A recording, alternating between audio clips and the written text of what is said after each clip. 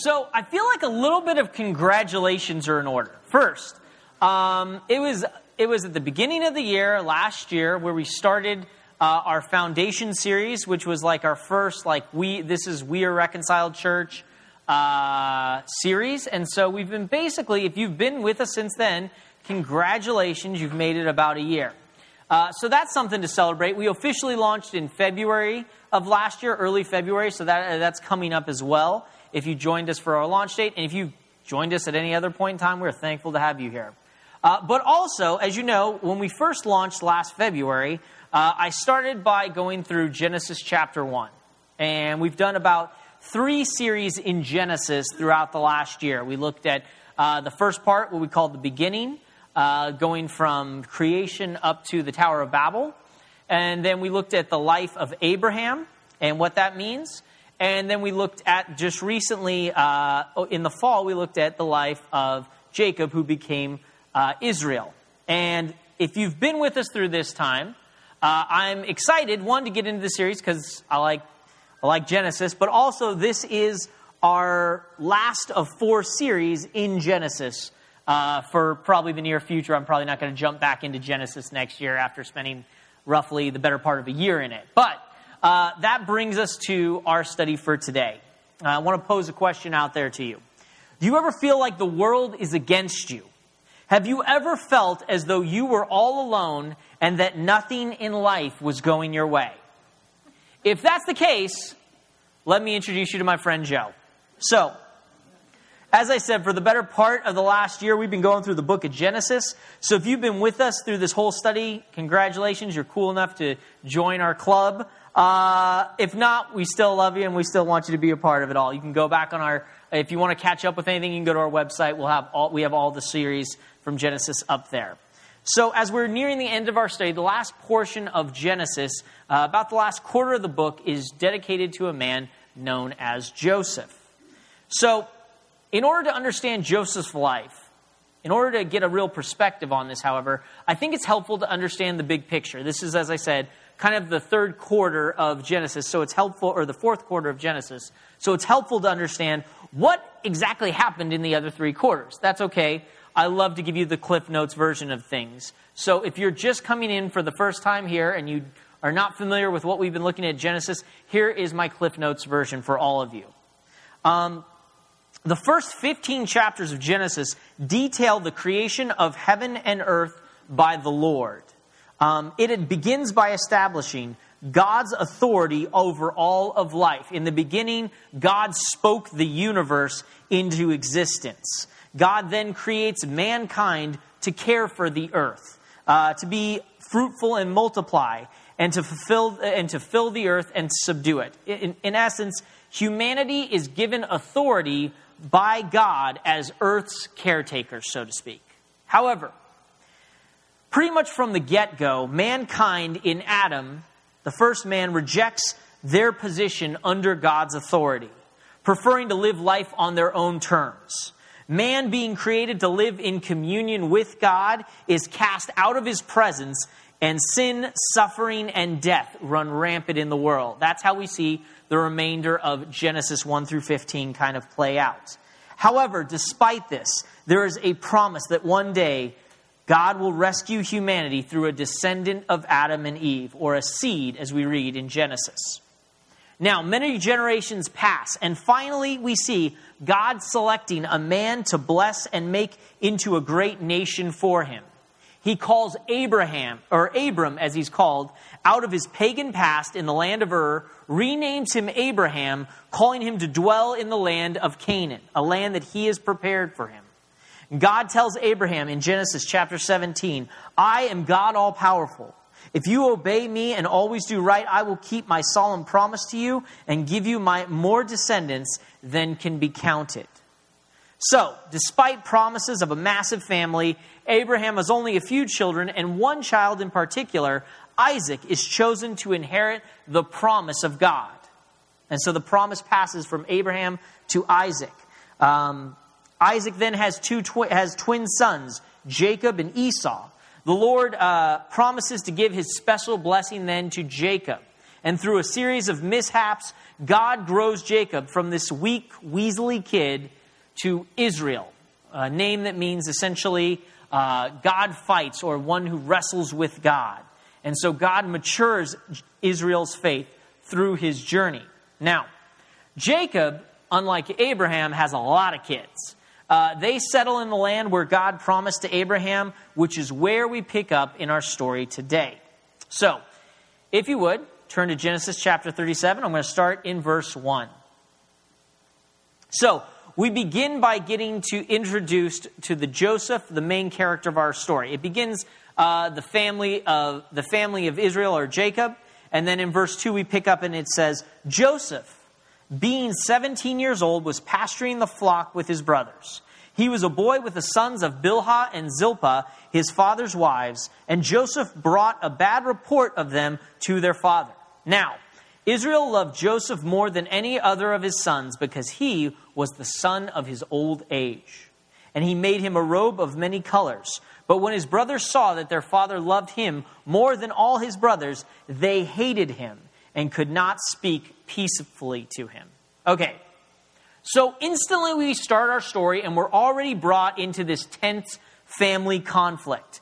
There are a couple situations that introduce us to Joseph here. None of them are terribly good. First, we know that he gave his brothers a bad report back to their father, okay? So already, like, the first thing, I'm just letting you know, this is probably not the best way to introduce someone. And there was a guy named Jacob, and he tattletaled, is not like the intro anyone wants about themselves, right? Now, we aren't specifically told the details of this bad report that Joseph gave back to his father, like specifically whether it was true or not. However, every other use of that word in the Old Testament has to do with something which is untrue. So it's likely that he probably embellished his report to some extent when delivering it to his dad. Some have translated the word report rather as tales, meaning he went and told some tales to his dad, like I said. The first thing we learn about Joseph is he's kind of a tattletale. Even if it was true, anyone who's grown up with brothers knows snitches get stitches, okay? Like, this is probably not good form if you want to get on good terms with your brothers. It was not a good way to win their favor. Now, not only that, we're told that Joseph was dad's favorite. We might assume that maybe this was because Joseph worked harder than his brothers and sisters, which is possible, but the text actually tells us why. It tells us specifically that because he was the son of his old age. So, in other words, the reason that Jacob favored Joseph had nothing to do with his performance, okay? So it wasn't that he was the harder working son, so he loved him from that. It was because of his birth order, all right? Something that is ironic because Jacob himself was blessed by God apart from his birth order. He was the younger brother who God chose to bless. So it shows that he's making the same mistakes that his dad made before him. Now, Jacob's favoritism for him, as we say, wasn't based on merit. It was based on something that neither Joseph nor his brothers could control. Then, to make matters worse, Jacob gets a coat that might as well say daddy's favorite on the back of it, okay? Jacob's about 17 years old at the time. And if you remember, the best way I can explain this, if you remember when you were in high school, there's always one, every high school has one. There's always one kid whose car is so much nicer than all the other kids who got cars at 16, 17 years old at high school, that when you saw it, you were like, I don't know that guy, but I hate him. Now, listen, if your parents bought you a good car, there's nothing wrong with that. If you were that kid, there's nothing wrong with that. Just understand there's probably a few kids sneering at you when you pulled into the high school parking lot. That's the way Joseph's brothers looked at him. He was the spoiled kid, all right? Now, favoritism, by the way, is a thing in the Bible that generally doesn't end well. It has, so far in Genesis, it's never ended well when someone picked their favorite. Obviously, now, if Joseph was more hardworking and mature, and his dad gave him more favor because of that, that totally makes sense. But like I said, this isn't based on anything like that, so it wasn't warranted. And what makes it worse is that Jacob, like I said, should know better. He favored his older brother was favored by his dad than him. So he should have learned by now. But we see the same mistakes repeating themselves. This kind of repetition is something we find throughout Genesis. Thus we read that because of their father's favoritism, Joseph's brothers hated him and could not speak peacefully to him. Remember that word, peacefully to him. That's significant. So those of you who know the story know it's not going to end well, right? This is one of the big pictures. This is one of those big Bible stories that if you went to church for a while, you probably have heard it before. You know this isn't going to go well from the get-go, but we already see the seeds planted there. The tension is already at play right from the get-go. This is why the Bible encourages us, by the way, to go address and confront those we have a problem with. So this is the problem. His brothers hate him. They have a problem with him. They have a problem with dad, and no one goes and addresses it. Rather, it says they can't even talk to him, right? They won't even go face him and just say, hey, look, man, dad favors you and that ain't cool. Like there's any version of this they could have done, but they didn't. Instead, they were left stewing on it. And so the idea is, so we already see tension bubbling up. And then we hear about, to make matters worse, we hear about Joseph's dreams in verses 5 through 11. Joseph's favoritism goes far beyond even his father. We read in verse 5. Now Joseph had a dream, and when he told it to his brothers, they hated him even more. He said to them, hear this dream that I have dreamed. Behold, we were binding sheaves in the field, and behold, my sheaf arose and stood upright, and behold, your sheaves gathered around it and bowed down to my sheaf. His brother said to him, are you indeed to reign over us? Or are you indeed to rule over us? So they hated him even more for his dreams and for his words. Verse 9, then he dreamed another dream, and he told it to his brothers and said, behold, I have dreamed another dream. Behold, the sun, the moon, and the 11 stars were bowing down to me. But when he told it to his father and to his brothers rebuked him and said to him, what is this dream that you have dreamed? Shall I and your mother and your brothers indeed come to bow ourselves to the ground before you? And his brothers were jealous of him, but his father kept the saying in mind. Okay, so this is one of 3 visions Joseph is going to have throughout the course of our story. Now, it's 2 separate dreams here, but they really form a common idea. One takes place, if you're kind of tracking the way this happens, one takes place on earth with the sheaves bowing down in the field, and the other takes place in heaven with the stars and the moon bowing down. Basically, everyone in his family bows down to Joseph, represented by his parents, the sun, his father, and the moon, his mother, and his brothers, the other sheaves or the stars.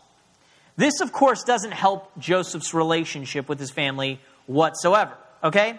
So he already shows up in a coat that says Daddy's favorite.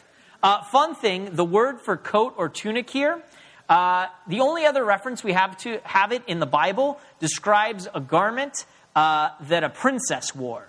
So there might be a lesson there about fathers and what you dress your kids up in. I'm not going to make that today. I just want to let you know, this is the way this has. He comes up and he says he's already wearing Dad's favorite coat. And then he says, hey guys, let me tell you about a dream I had.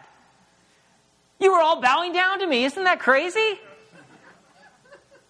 Who wouldn't hate him, right? Like, he's not painted in this light as this very humble figure. As a matter of fact, we just got over Advent, and there's this interesting thing in the Christmas story that when Mary hears the good news that the Messiah is going to be born to her, it says she kept these things inside of her, like glorying with herself. She kept these things kind of close to the chest, and she rejoiced in them. Joseph does the absolute opposite. He tells everybody about it. He cannot be any quicker with telling his brothers this. Now, it even leads to his dad. And his dad actually steps in and corrects him. Jacob says to him, or as he's called here, Israel. He says, am I going to bow down to you as well? Me? Your dad?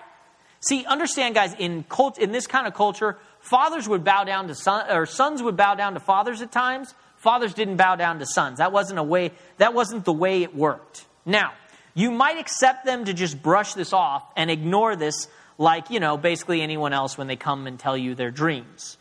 Seriously, is there any other conversation that no one enjoys as much as, hey, I had a dream last night?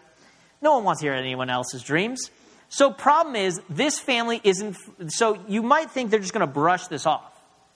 But Joseph's family dreams kind of have a significant value. Basically, they got to where they were by visions and dreams and things like that. So Jacob, when he hears about it, even though he's like, am I going to do this? Am I going to be the person who is even me and your mom and dad going to bow down to you? Are you going to rule over us? Still, in the back of his head, he goes, well, I had a dream before, and it came true. My grandpa had a dream before, and it came true. So he keeps these things. He keeps kind of mulling over these things in his head. They just can't. He basically says, I'm going to sit back and see what happens. So we've got the stage set in our story, right? We are introduced with Joseph. He's already kind of a bit of a spoiled kid. A second, he kind of gloats to his brothers, and they're already not fond of him with that. And then we see that his brothers finally have a plot against him. Verses 12 through 25. Verse 12, it says, Now his brothers went to pasture their father's flocks near Shechem. And Israel said to Joseph, Are not your brothers pasturing the flock at Shechem? Come, I will send you to them. And he said to them, Here I am. So he said to him, Go now, see if it is well with your brothers and with your flock, and bring me word. So he sent him from the valley of Hebron, and he came to Shechem. So, one day, Joseph's brothers all go to tend their father's sheep, when Jacob, who is called Israel here, says to Joseph, Go check on your brothers for me. So there's a play on words here, by the way, in the translation. When it says, it is well, it says, go see if they are well.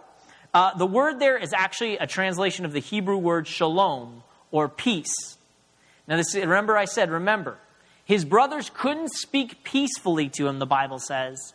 And now, his father sends out and says, go see if there's peace with your brothers. We already know that there's not, right?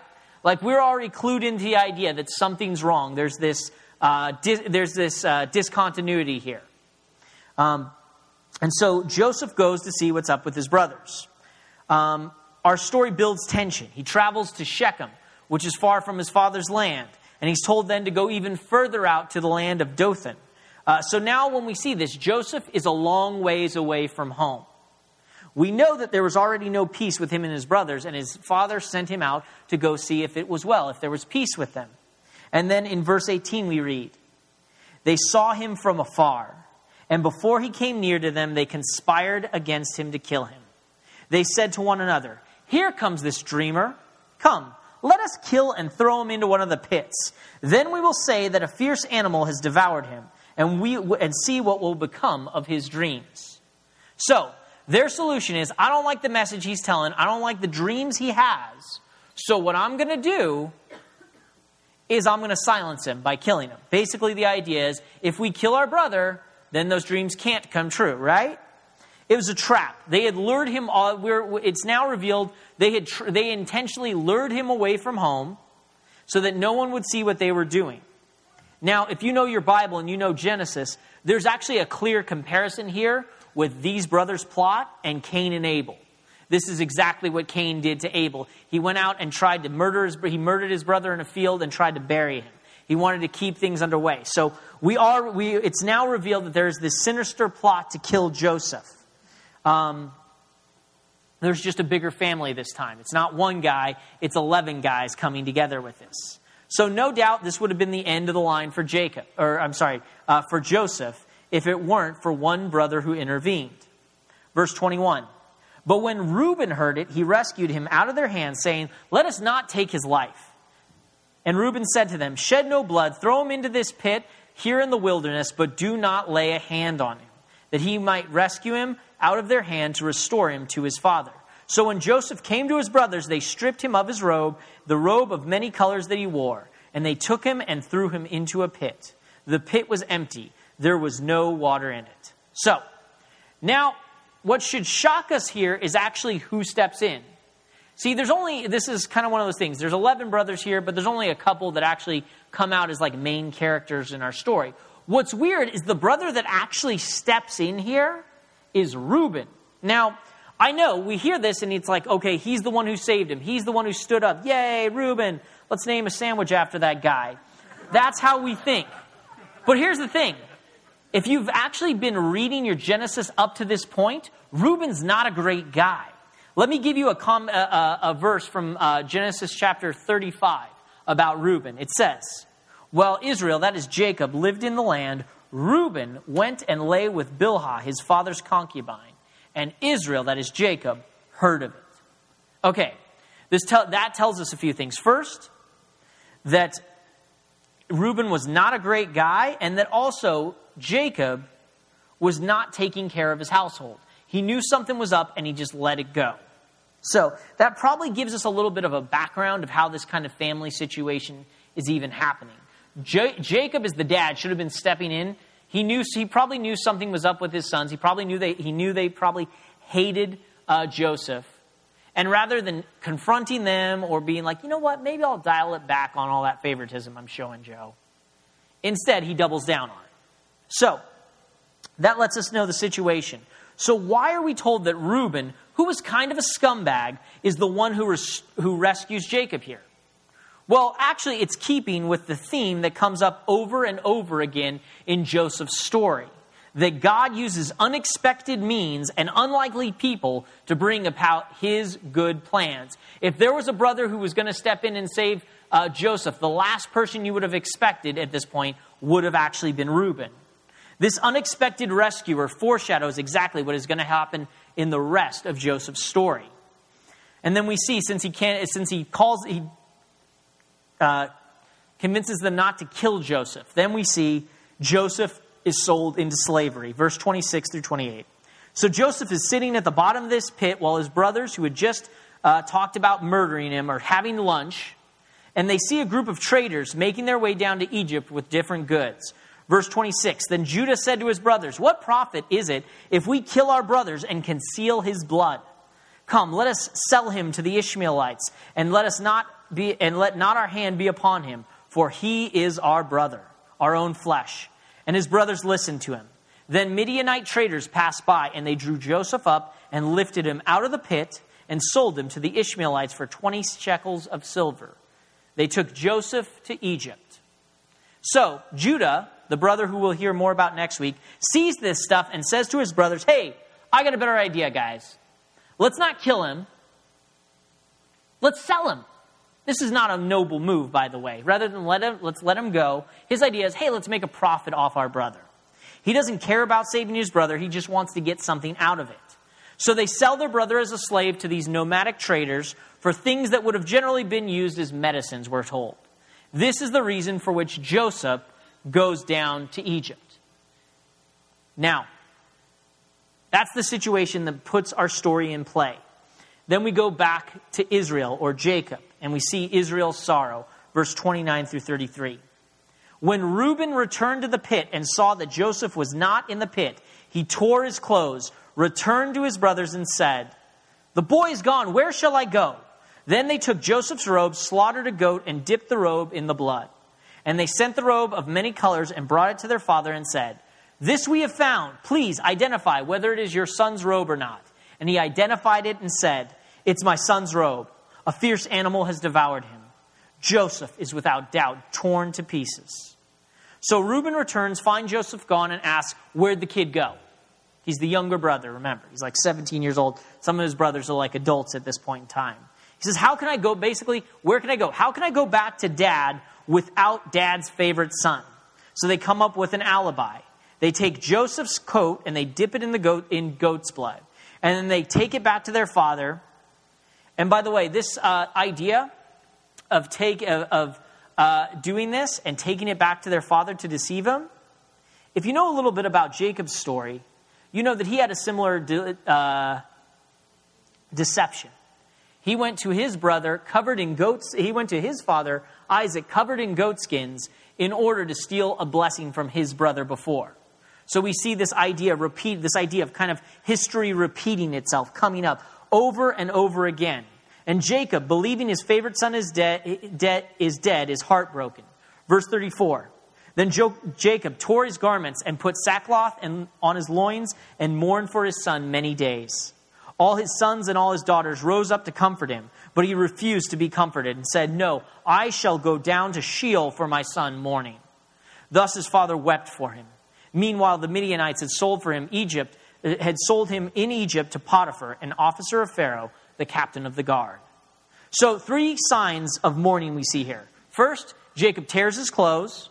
Second, he puts on sackcloth, a way of showing that you are mourning something. And then 3, he mourns publicly. In the Bible, one of the ways you kind of process things, you see it really common, is you didn't necessarily just like go hide your feelings. You publicly mourned. That allowed you to kind of process and go through these things. Also, there's a subtle change here. Remember, at the beginning of the story, he was called Israel, the name God gave him. But now in verse 34, he's referred to as Jacob, the name his birth name. That's significant here. Basically, he's usually referred to as Israel in the Genesis when he's in a position of power and authority. Here, by going back to his old name, Jacob, the author is showing us that Jacob's strength has been zapped from him, basically. He also mentions a curious place we read about throughout the Bible. He says, I shall go down to Sheol to my son mourning. Now, because there's not enough time to explain Sheol, I'm going to do a Bible study video on it this week. We'll do a cutting room floor video on that, and I'll talk to you more about Sheol. But I do want to give you a little bit of a basis in this. Sheol is often translated as grave. And often in the Old Testament, this is how they talked about those going down to the grave or the place of the dead. We see here that that's what he's saying. And this is significant because mourning, there was times of mourning in the Bible. Basically, the reason you mourned publicly is so you could move on. And so here he says, I'm never going to stop mourning. I'm going to go to my grave mourning Joseph. This is also a way of showing that this thing that the brothers saw, the brothers wanted to get Joseph out of there. But by doing so, Jacob's mourning would always remind them of their crime about what they did. These treacherous brothers would never be freed from hearing about his favorite son, Joseph. However, despite all Joseph's sorrow, we're reminded that Joseph is still alive, traveling as a slave in Egypt. And so the chapter ends by giving us this glimpse of hope that God still might do something. God, as we've seen even in Reuben, might still do some unlikely idea. So what do we take away from this story? What do we learn? Well, keep in mind, the book of Genesis was originally written for the slaves leaving Egypt. So, obviously, they would see themselves in Joseph's story, right? Here is an Israelite, a son of Israel, being taken into slavery in Egypt. These were people leaving Egypt after a long period of slavery. So it's not too hard to see the connection they would have made there. And you really can't bring up the story of Joseph, by the way, without bringing up the overall theme of Joseph's story. I'm going to give you spoilers. Genesis chapter 50 kind of summarizes Joseph's story. Joseph says, as for you, you meant evil against me, but God meant it for good, to bring it about that many people should be kept alive as they are today. You meant it for evil, God meant it for good. That's the theme of Joseph's story. The Israelites had heard this story and were reminded that even the parts that seem horrible in their own past, God was not absent. His good plans, it did not escape his good plans for them and his authority. So here's the big idea for you this week. Even in your darkest times, God is with you. Even in our darkest times, God is still with us. God is with you even when everyone else seems against you. Like I said, let me give you a few spoilers to this story. Those dreams Joseph had, they're all going to come true. Every single one of them. It's the getting there that's complicated. It's the getting to that fulfillment where it gets messy. It'll involve betrayal, disappointment, and suffering. But don't miss this, guys. God's plans for his people are still good. We're starting a new year. Now, I'm not overly sentimental about New Year's. And so I don't know what 2021 exactly has in store for us. But here's the thing I do know. God's plans for his people are still good. He is still with us. He still knows the plans he has for us. And he is still able to bring all his plans to completion. See, there's an irony to this story. His brothers thought by getting rid of Joseph, they would silence his dreams. On the contrary, By doing so, they actually helped bring them to fulfillment. And so that's my call to you this morning. It's not to judge your life situation simply by what happens today, tomorrow, or even last year or the year to come. God's plans are clear, and his plans can be trusted. What does the Bible tell us about that? Like, what does the Bible tell us about God's plans for us? Let me share a verse with you.